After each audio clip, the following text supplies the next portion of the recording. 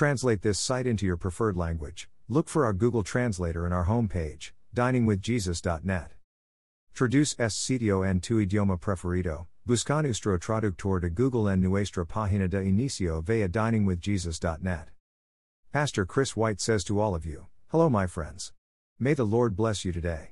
Hola mis amigos. Que el Señor los bendiga. In Romans 12:18, Paul exhorts, if possible, so far as it depends on you, be at peace with all men. What a perfect example of our role in the fruit of the Spirit mentioned in Galatians 5:22-23. We are to submit our wills to God's leading and our actions to God's word, but the actual results are up to Him. Only God can create peace through the work of the Holy Spirit.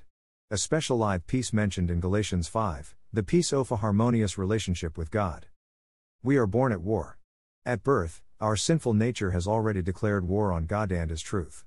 Our heart's desire is to be separated from Him, and if we persist in this desire until death, He will give us what we want. But God's methods of warfare are not what we expected. Instead of a battle, Heaven is the Prince of Peace, Isaiah 9:6. Jesus' goal in coming to earth was more than simply to cease hostilities. He came to bring about a full and abiding relationship of restoration and love. The cost of this peace was His life, Isaiah 53:5. But, just as we cannot force another to be at peace with us, even Jesus' sacrifice on the cross did not ensure that we would accept His terms of peace. Romans 3:10b-11 explains, there is none a righteous, not even one, there is none who understands, there is none who seeks for God. None of us can accept Jesus' offer of peace through our own will and power. Our natural selves do not want it. Only God can lead us to want peace with Him. The Holy Spirit leads us to want Jesus and His message. Once the Spirit draws us, we believe in Jesus, and the peace comes. Since we have been justified through faith, we have peace with God through our Lord Jesus Christ, Romans 5:1. However, the fruit of the Spirit includes a peace that goes beyond that of salvation. It is a sweet relationship.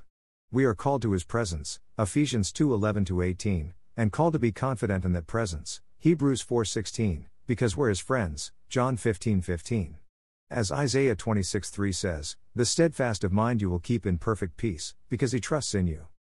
God's peace transcends earthly matters, as Philippians 4:4-7 illustrates. Believers are to be anxious for nothing, for God promises to guard your hearts and minds. It is a peace which transcends all understanding. That is, to the worldly mind, such peace is incomprehensible.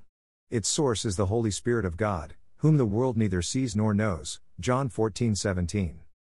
The Spirit-filled Christian has a peace that is abundant, available in every situation, and unlike anything that the world has to offer, John 14:27.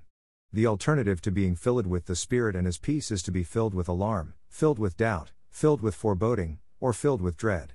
How much better to let the Spirit have control and perform His work of growing fruit to the glory of God. Thank you to Got Questions. Copyright 2002-2019.